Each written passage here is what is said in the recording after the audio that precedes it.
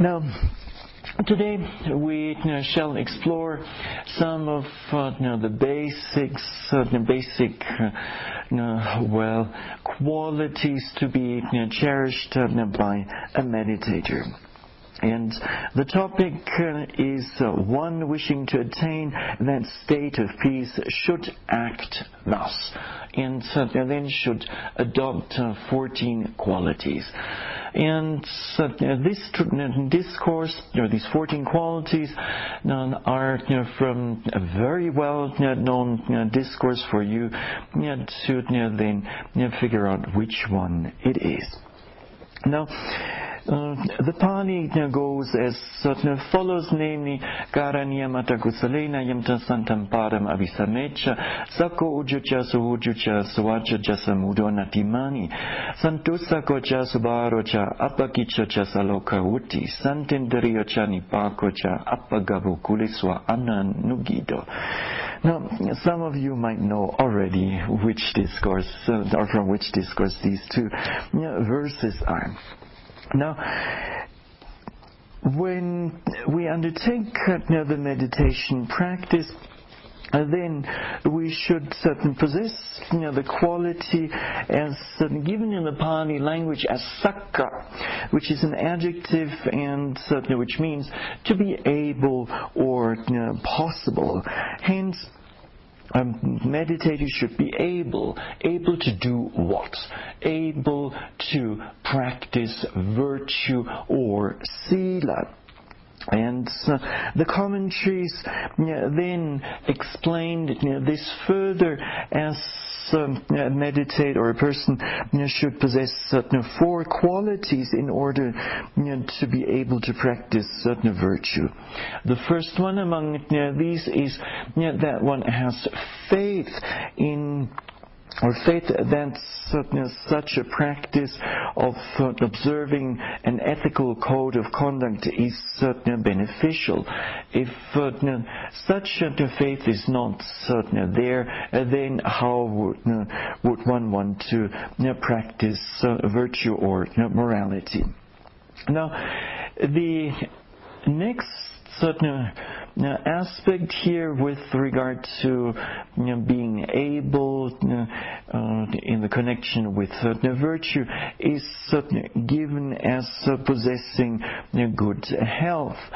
Now, some of the precepts are difficult to keep, and in particular, the one on not taking solid food after noon, 12 o'clock or noon, and so when one is suffering from some illness, then this might be not so easy to do.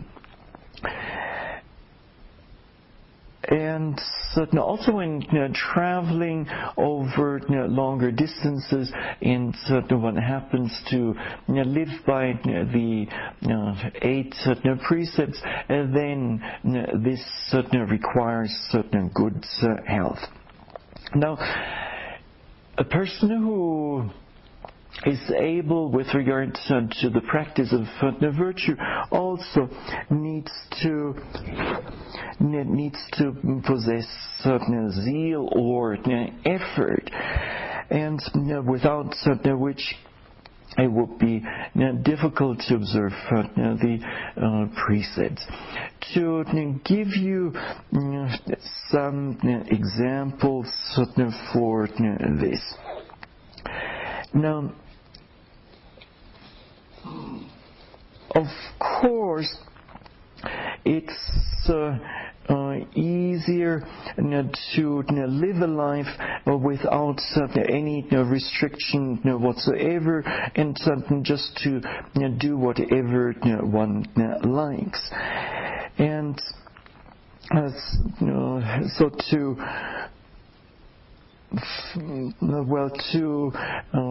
take meals whenever one likes, and and to say whatever one likes.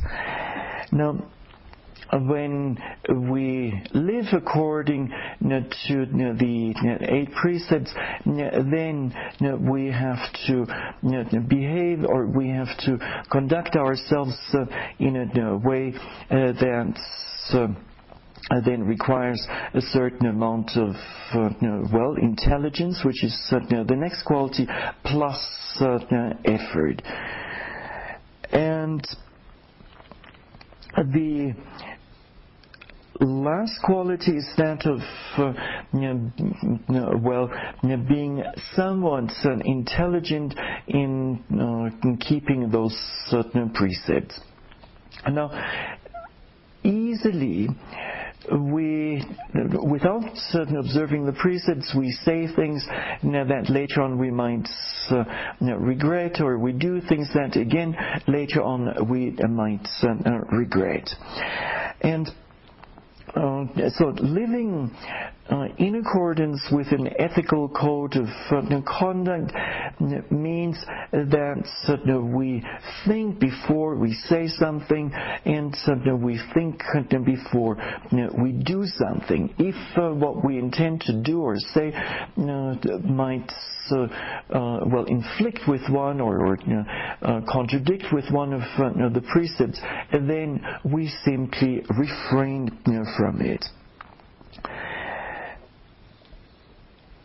And this then covers also the second precept of not taking what is not given.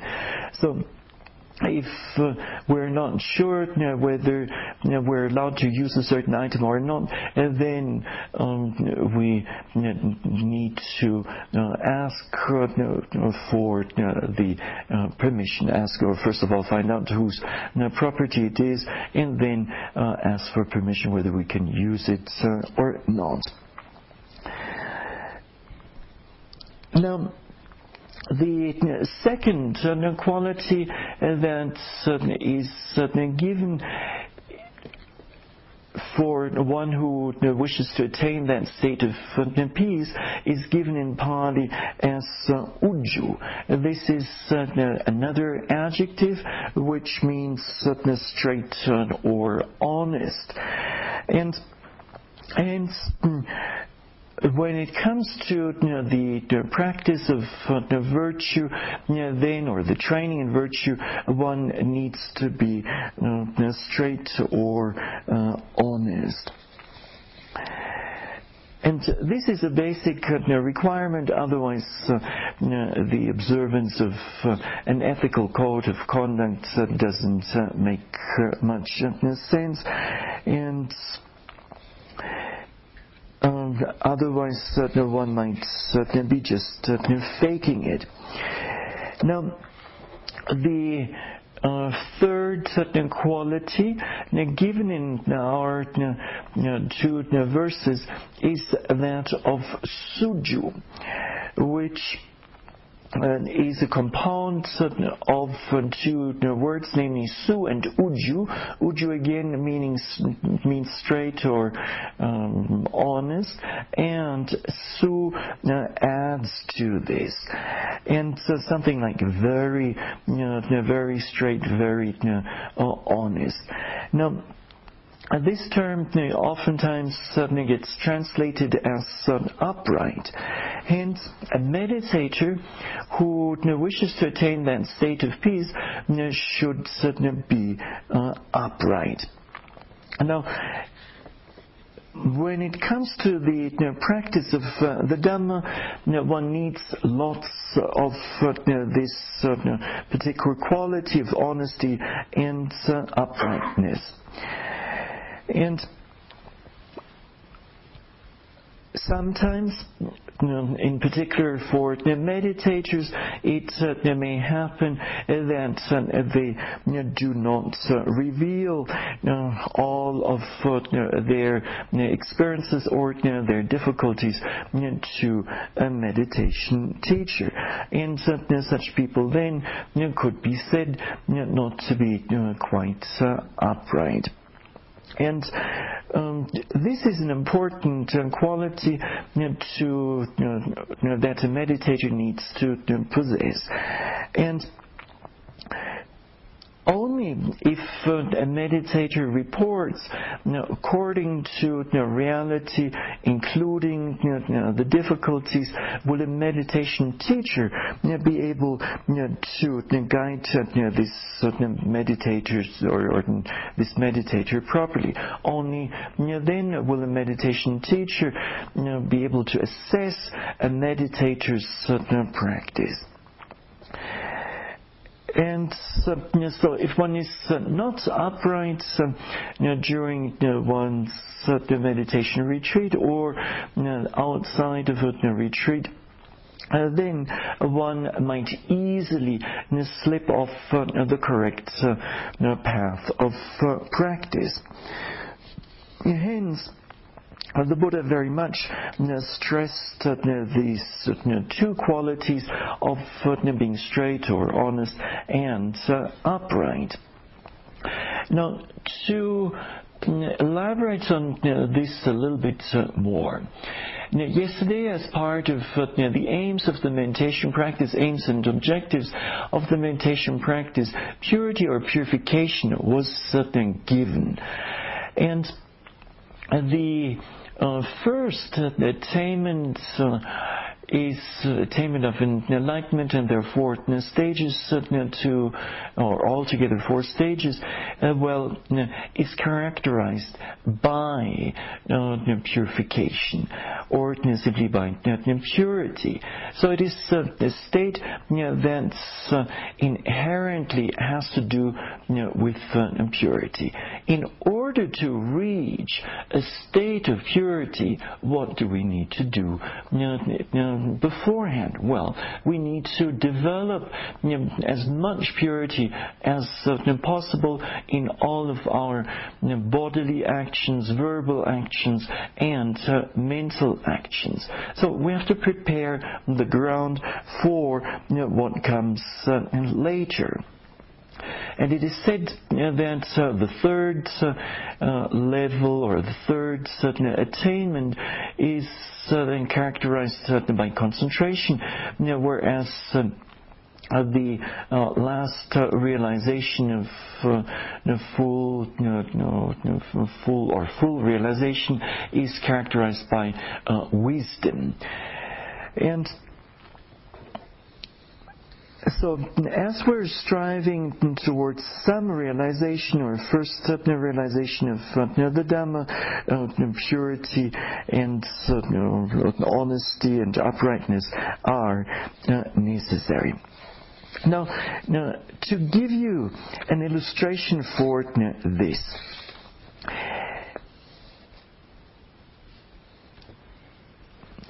if an outstanding artist were to do a painting with high quality paints on oil paints on a dirty canvas, you can imagine that the outcome of this will not be all that great. And the same thing goes for the meditators. So if a meditator attempts to do the meditation practice, however, he or she is not quite upright, and then the outcome of this endeavor will be somewhat mediocre. However, when an outstanding artist does a painting with first-class oil paints on a very clean canvas, then it is to be expected that his or her artwork will be outstanding.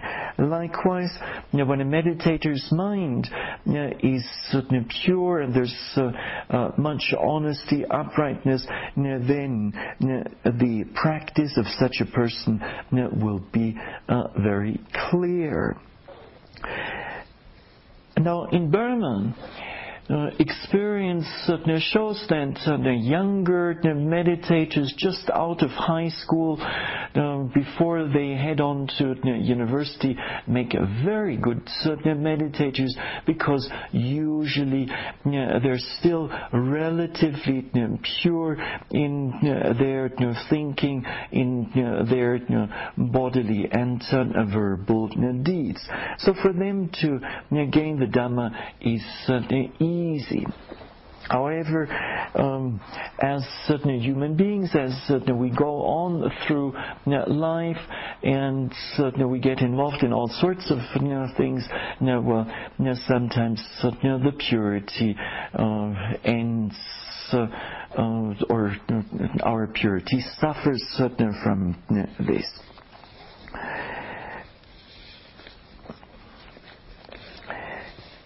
Now, our text that speaks about certain qualities that a person should possess who wishes to attain that state of peace, then suggests that we should also possess the quality of suvaja, which is a Pali term, which stands for being obedient. One should be obedient.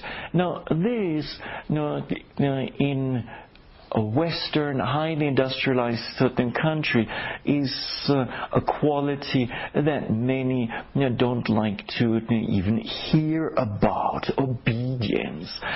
Now, just imagine obedience at home, being obedient to what one's parents tell one, and being obedient to what one's teachers tell one. This is not for me. This is maybe for others.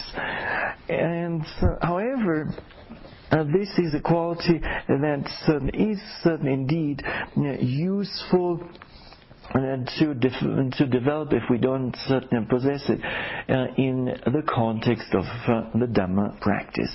And what it means is that we accept the teachings and instructions, the teachings of the Buddha and the instructions easily, without getting into some big argument over whether the instructions are right or not.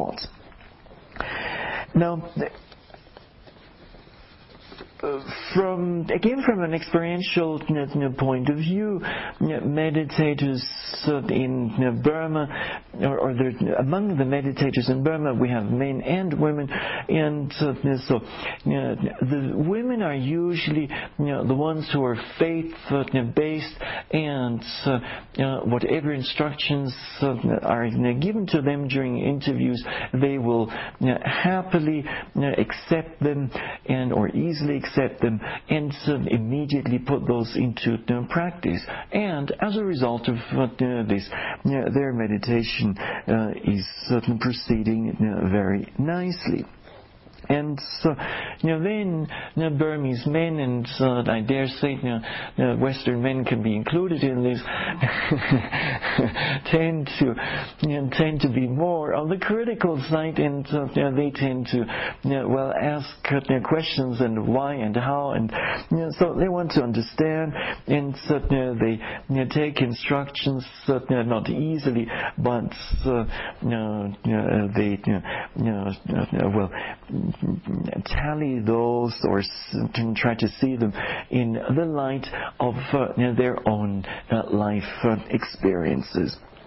And so as a male meditator, we'd rather do it our way. We'd rather find out ourselves and experiment a little bit. Now, this, of course, is just a generalization, and I'm not saying this applies to everyone. And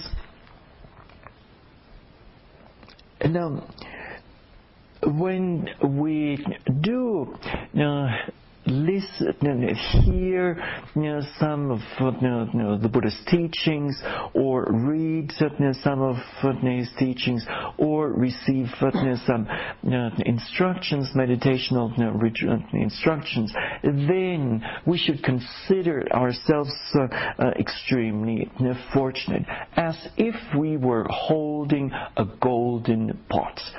And the reason for this is because the Buddha's teachings and certain meditation instructions in the end lead towards freedom or liberation from suffering.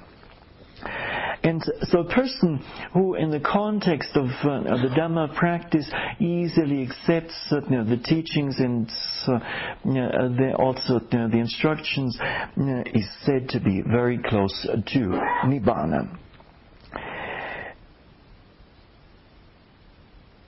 Now, to substantiate this point somewhat more, at the time of the Buddha, there was a 7-year-old novice, a samanera. And one day, this novice saw Elder Sariputta, one of the 2 chief disciples of the Buddha, wearing his lower robes unevenly.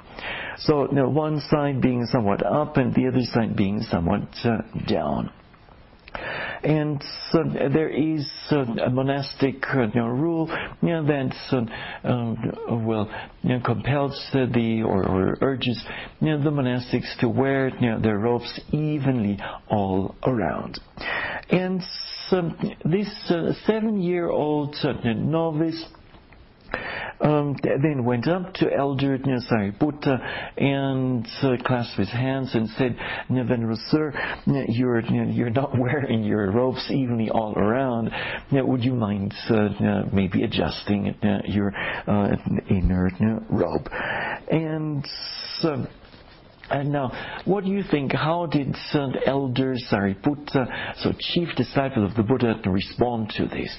Do you think he got really upset or angry with this novice and scolded him for admonishing him in this way? Or did he take the admonishment easily? Well, what's your thinking? Yeah. Yes, what do you think? He probably did not get upset with him. Yes, he did not get upset, indeed. And not just this, not that Venerable nor Elder Sariputta didn't get upset. On top of this, he adjusted his inner robe and then invited the samanera, if next time he finds some other fault with him, then kindly point it out again. So this then shows a tremendous amount of humility and also obedience when it comes to certain instruction. Now, our 2 verses from the well-known discourse go on to say that as a meditator we should be gentle, or to have a mind that is pliable, that is soft and malleable, gentle. Now, the Pali term for this is muddu, and the corresponding mental state is known in the Pali scripture language as muddutta, which is malleability of the mind. Now, when it comes to the practice of the Dhamma, we need to have a mind that is neither rigid nor rough nor tense, but rather a mind that is malleable and that is soft and pliable or gentle. And oftentimes we do not pay attention to this.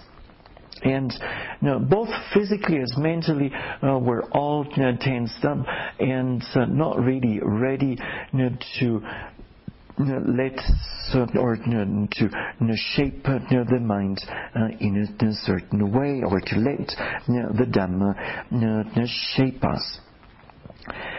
And so the malleability of the mind is a prerequisite for the acquisition, for the understanding of the Dhamma. Now, there are certain unwholesome mental states that make the mind tense and rigid. And among those are, in particular, holding wrong views, and on top of this, also pride and conceit, mana in the Pali scriptural language. And so what we need to do is to lessen or to weaken these certain two states, and to develop this malleability as much as possible. Now, the mental factor of malleability is certainly said to have the characteristic of leading to a subsiding of rigidity, of the rigidity of the mind, in the Pali scriptural language known as tamba. And its function is to crush that same rigidity, and it manifests in the mind, so that's how we experience it, as non-resistance. So when the mind is rigid, then we tend to resist certain things, to a point that we might even resist certain aspects of the Dhamma. We might resist the meditation method, or the meditation teachers, or retreat center, and so on and so forth. Or we might even resist our fellow meditators, even though we're all in the same boat, striving towards liberation.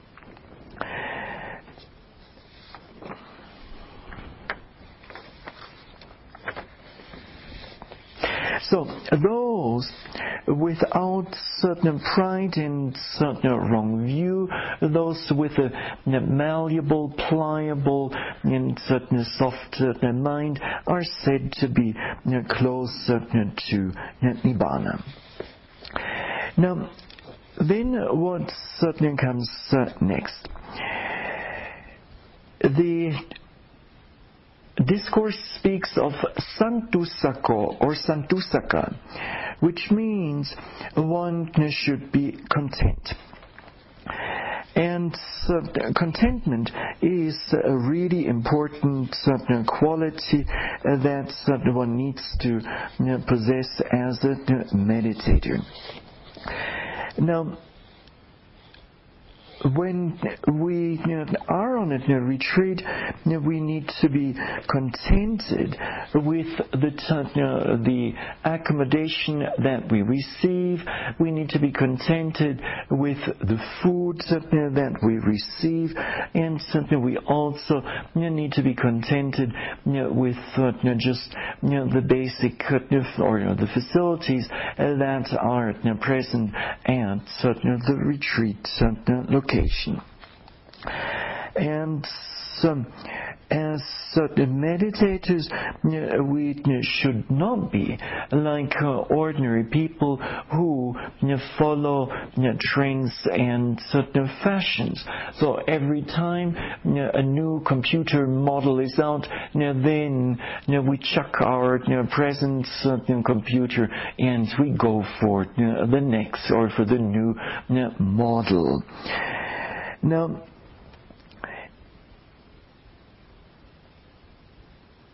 And as the meditators, when we either already possess this quality of contentment, or if not, we develop it, then gradually it brings us tremendous benefits. And it makes us much more independent of mundane or worldly situations or conditions. So even if we don't have the best food, even if we don't have the best accommodation or the best clothing or the best job, nonetheless, in our heart we are contented. Now, contentment doesn't mean that we have to adopt a fatalistic attitude.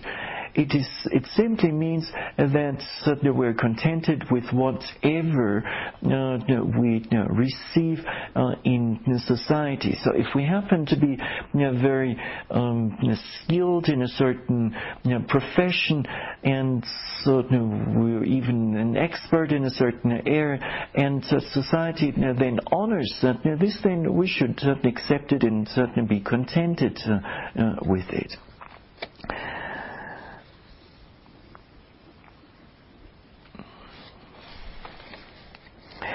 Now, subaro is the next quality that our discourse recommends that we develop or possess. And this stands for easy to support. While on retreat, one should be easy to support. Now, this, in an Asian context, means meditators who are practicing at, let's say, a monastic meditation center would receive meals that are being sponsored by some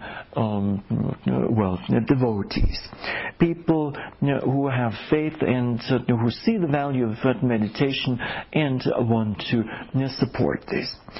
Now, when a donor is there for the meal, then the donor will specify, well, kindly today offer maybe noodles to the community, and then such and such vegetables, such and such fruits, and the other desserts. And then, as a meditator in such a monastic meditation center, it would be totally inappropriate to run to the kitchen and say, kindly for me today, no spaghetti. And I don't want this, I don't want that, but rather serve me this or that. And now, here it's slightly different. We may not have any outside meal donors, except for maybe meditators who are here on the retreat itself. And thus the situation is slightly different. However, we have Beth as our wonderful cook, who alone, single-handedly, is cooking for altogether 29 people, including herself, and if Carl is included, then it will be even 30. So, if each and every one were to not live according to this principle of being easy to support, then poor Beth, she's offering already so many varieties, she'll be dead by the time she leaves her kitchen. And so, as a meditator here at the Vallecitos mountain refuge, we try to then not be fussy, and we try to be easy to support, and we just we're happy with whatever we receive.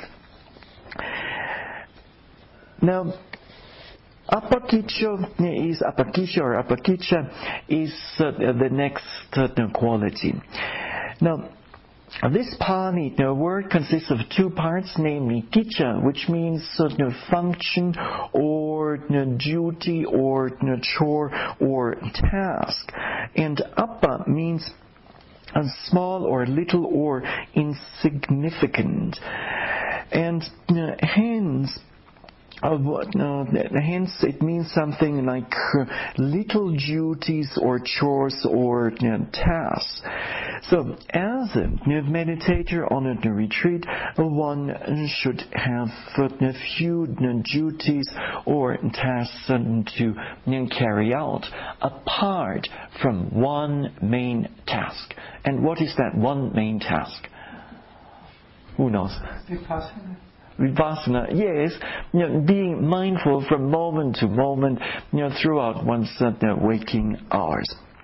Now, in order to make this retreat possible, to operate this center, a number of number of works need to be done, or things need to be done, and so this requires some amount of participation from the meditator's side.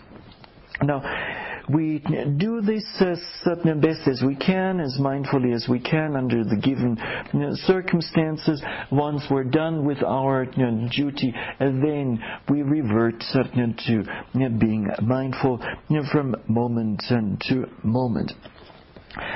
And if we busy ourselves too much, then this might interfere with the meditation practice. Now, sometimes there are meditators on retreat. They're here, they are on the retreat, because they want to meditate, and yet, then when the practice goes somewhat difficult, then they try to get away from it as best as they can, and the way they do it is by busying themselves.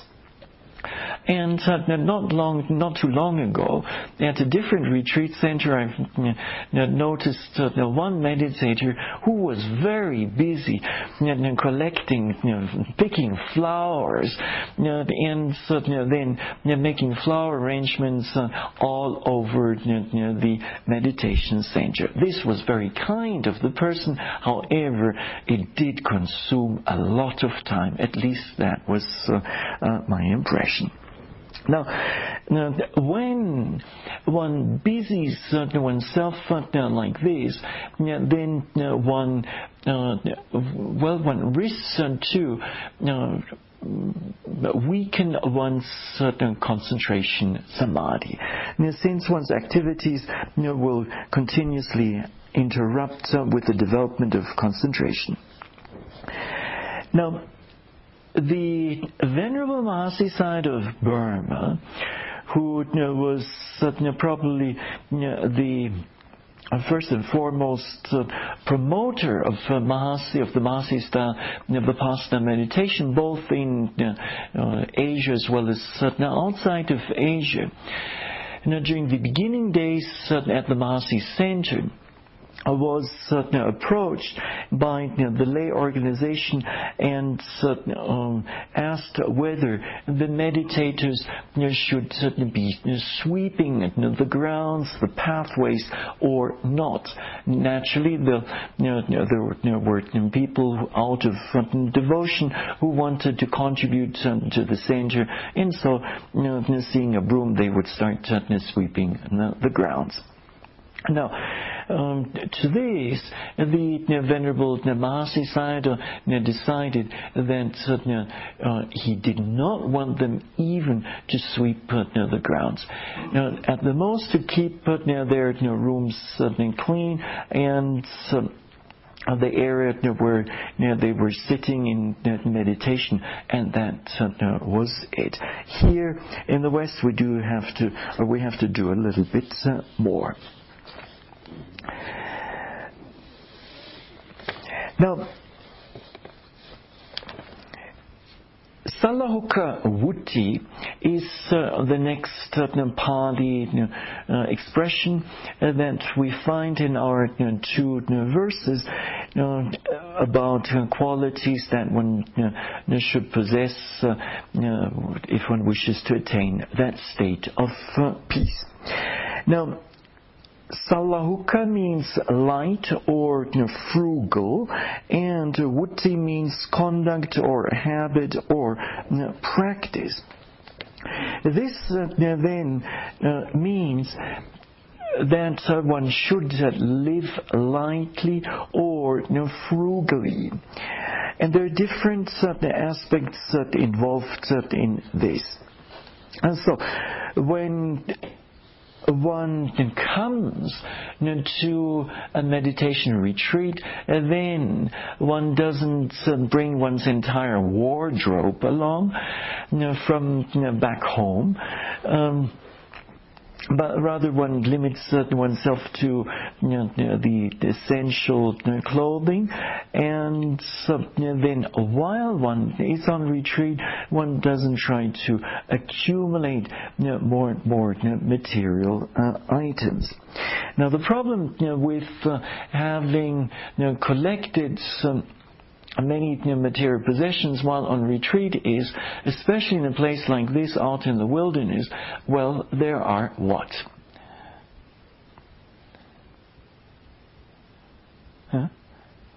There are what? There are the ground squirrels, and then there are the ants, and there are all sorts of rodents around that might then go after our material possessions. And so if we are in the habit of stacking food in the room, maybe another additional cup of coffee just before the sun reaches the zenith, and maybe also a few biscuits and some other goodies, maybe chocolate bars. And then, so if we bring all of these things to the retreat, well, after a while, our fellow beings here, rodents and so on, might find out, and they might find their way into a tent, into our stack of food, and then happily gnaw away at what is there. And so, having plenty of possessions means also having plenty of worries, and having to look after them, store them properly, and so on.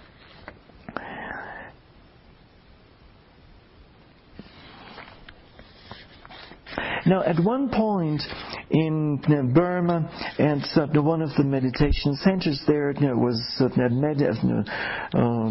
non-Burmese meditator who came, so a foreign meditator who came and practiced at the center for several months, and then while being there, accumulated all sorts of material possessions, and when the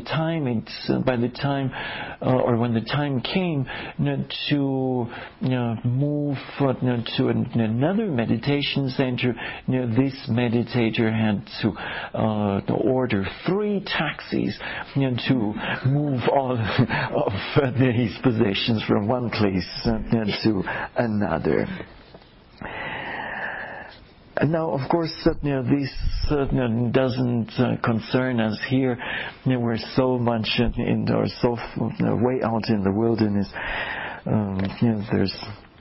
There are not many things that we can accumulate here.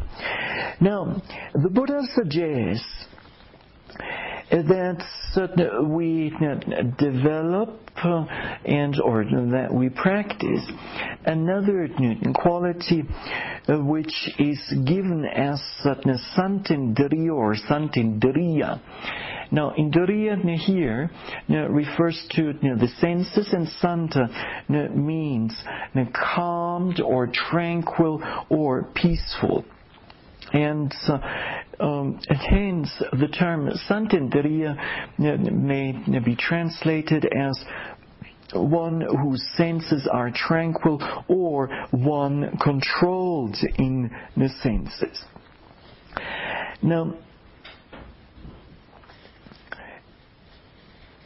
even though we have the eyes to see with and ears to hear with, yet while we're on a retreat, we try to restrain these, including the body.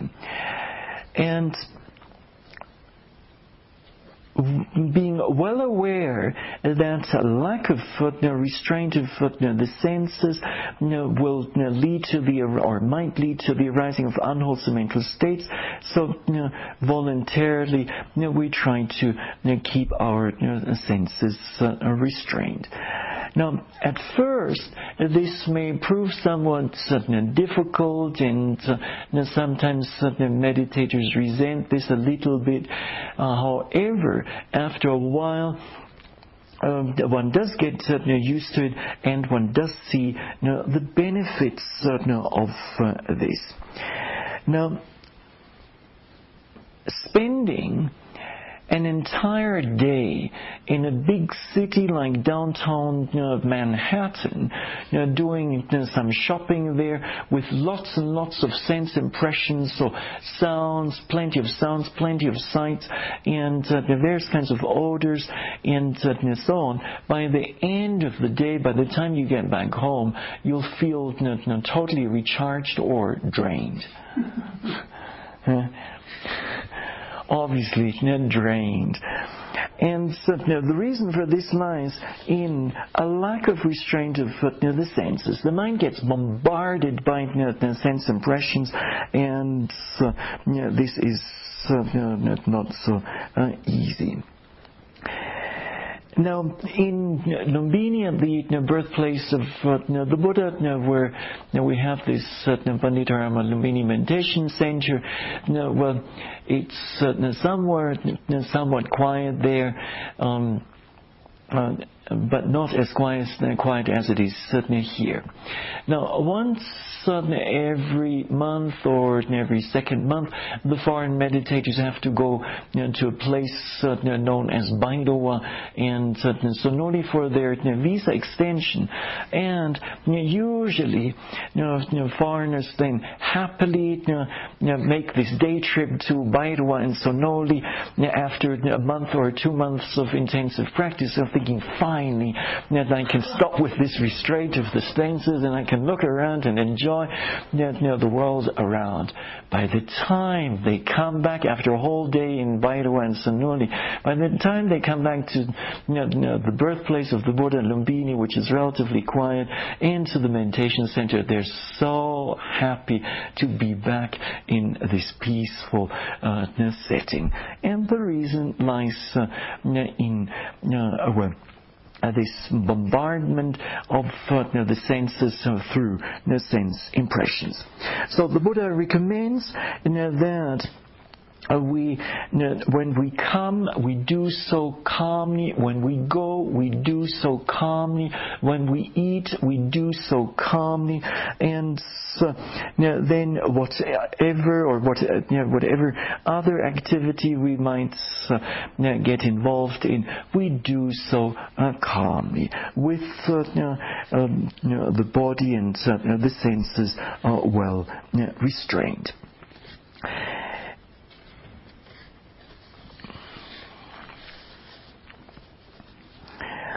Now, one should be discreet is the 12 out of those 14 qualities, and this in the Pali scriptural language is given as nipako. And this particular term represents some difficulties in explanation. Now, Venerable Sadatissa, who translated the Sutta Nipata, well, he gives it as one should be discreet. and the Venerable Sayadaw Usilananda, who taught in the San Francisco Bay area for many years, he recommends, or he translates this term Nipako as wise. Now, when I heard the discourse on these two verses, then the Venerable Sayadaw Uttasasana explained it as follows, namely, a meditator needs to possess or needs to have mature wisdom. So it's something along that line. Now, there are different ways of going through life. Either we go through life in a rather superficial manner, and we think life is just about enjoyment, or we may see things differently, and we go through life and we attempt or we try to develop mindfulness, we try to develop concentration, and in particular we try to develop wisdom.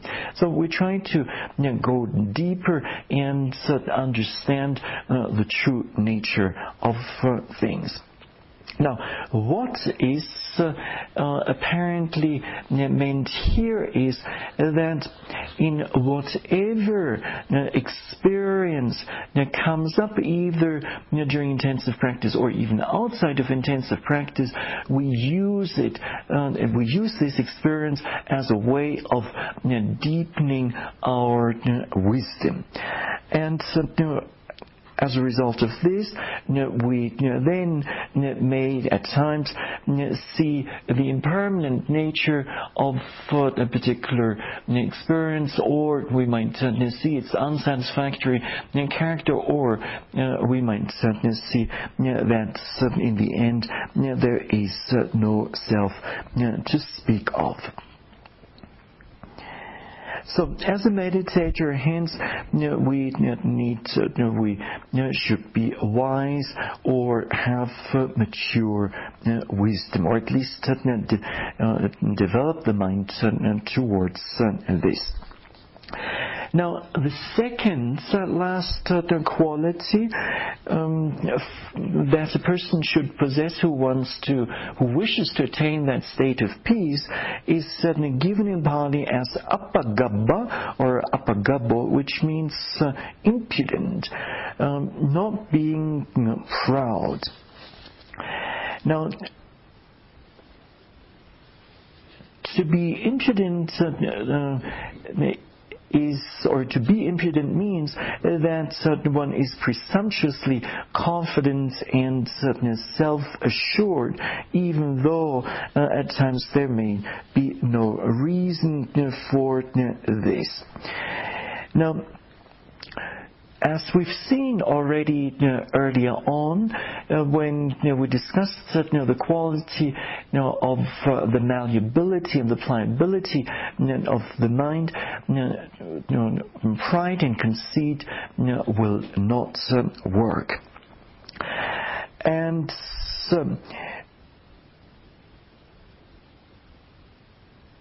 over time, we need to develop our bodily, our verbal, and mental conduct in such a way that it becomes soft.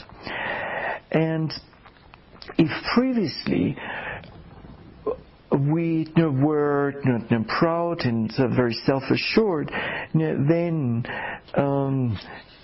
or excessively self-assured, over confident, then we need to do something about this.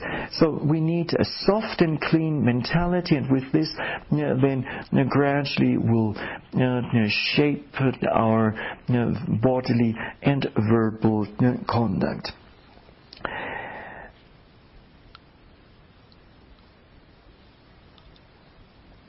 And those who indulge in rough bodily conduct and rough verbal conduct will be missing the Dhamma, and will be far from attaining Nibbana. Now, the last and 14th quality, as given in our two verses, for one who wishes to attain that state of peace, is given in Pali as kulesu ananugido. Now, this means one should not be attached to families. And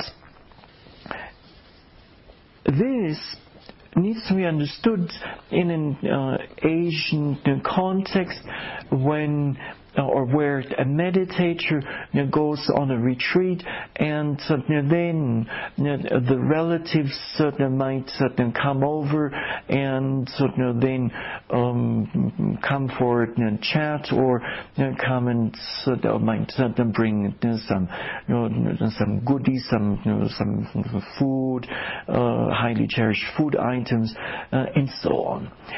Now, while on a retreat, the mind can fall into all sorts of ideas, or fall onto all sorts of ideas. So while one is meditating there, one might remember the last time one enjoyed some special kind of food, and it's already so long ago, and one really misses this. And then, fortunately, that very day, one's relatives come. Oh, what a perfect or wonderful opportunity to get one's relatives to organize just that very food item that one was craving for. And hence, seeking the company of one's relatives or friends, intentionally seeking the company with an intention to get what one is craving for, is not the right way. So instead, one should be as independent as possible. Now, what this particular point also means is, or might mean, is that while on a retreat, over time, one might get quite friendly or close with some other meditator. And too much of this friendliness is not good either, since it might, I'm not saying it will, but it might lead to craving and attachment. And as the meditator, we walk this path alone. We ourselves have to do the work. There's no one else who can do it for us. Not even our parents can do this work for us. So, when we meditate, then we try to be we try to maintain a good relationship with everyone else around, but we're also aware, or we're trying not to get too attached to others either. Now, sometimes, I'm not necessarily saying that this is happening here, but sometimes in a bigger retreat center where people are meditating for longer stretches of time, such as several months, then it's some people might fall into the habit of visiting the other meditators, and sometimes this then might develop into a circle of meditators getting together and then chatting and exchanging their meditation experiences and discussing various aspects. Now, this is not necessarily always helpful. The Buddha then has praised Viveka, which means seclusion, and this Viveka is of three kinds, namely Kaya Viveka, and then Chitta Viveka, and Upadi Viveka. Now, Kaya Viveka literally means to stay in seclusion, to be by oneself without a companion.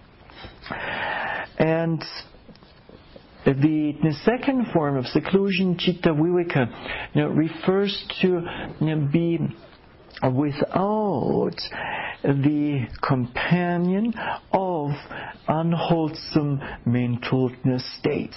So even though we may be physically without a companion, yet while we're sitting there in meditation, we might remember some wonderful time from the past, and then what we did or said back then, and so some memories come up, and we are with some companion in the form of a memory or an unwholesome mental state.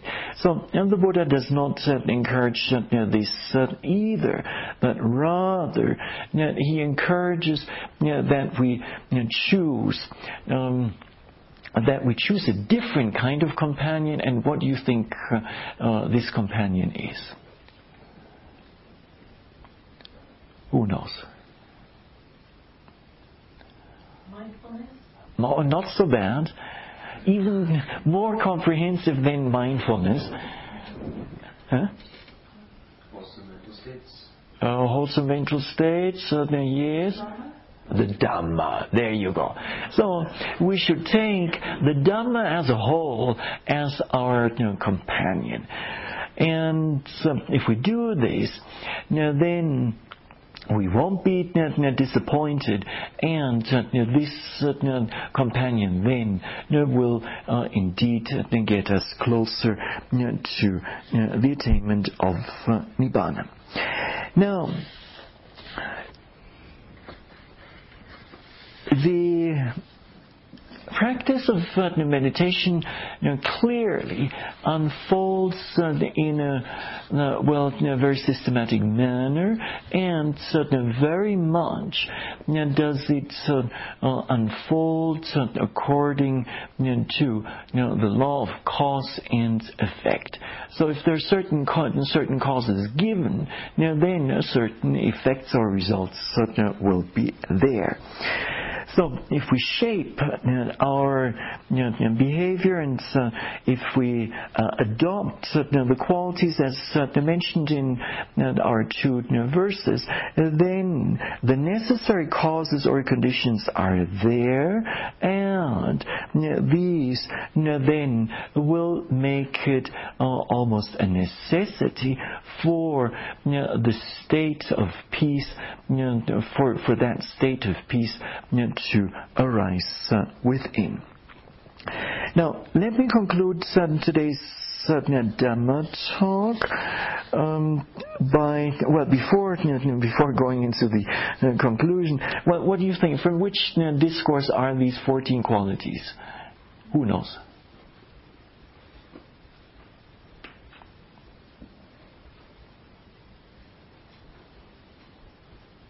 Very famous, well-known, shorter discourse. Then comes up for recitation so many times.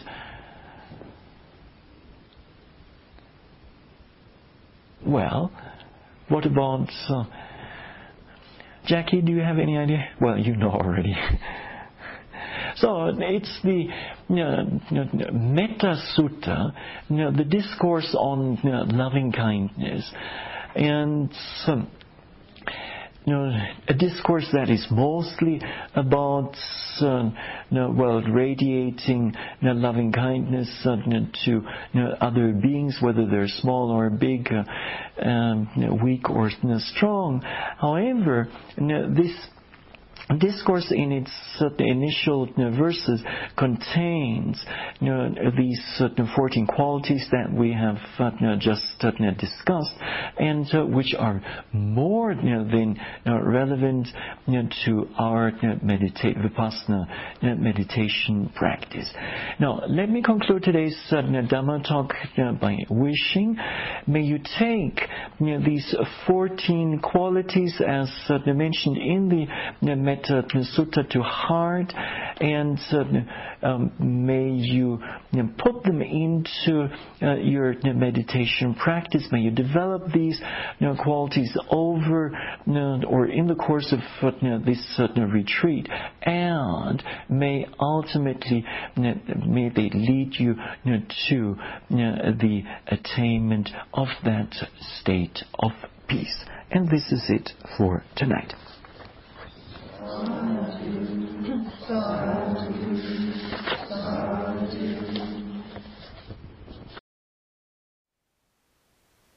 Thank you for listening. To learn how you can support the teachers and Dharma Seed, please visit dharmaseed.org/donate.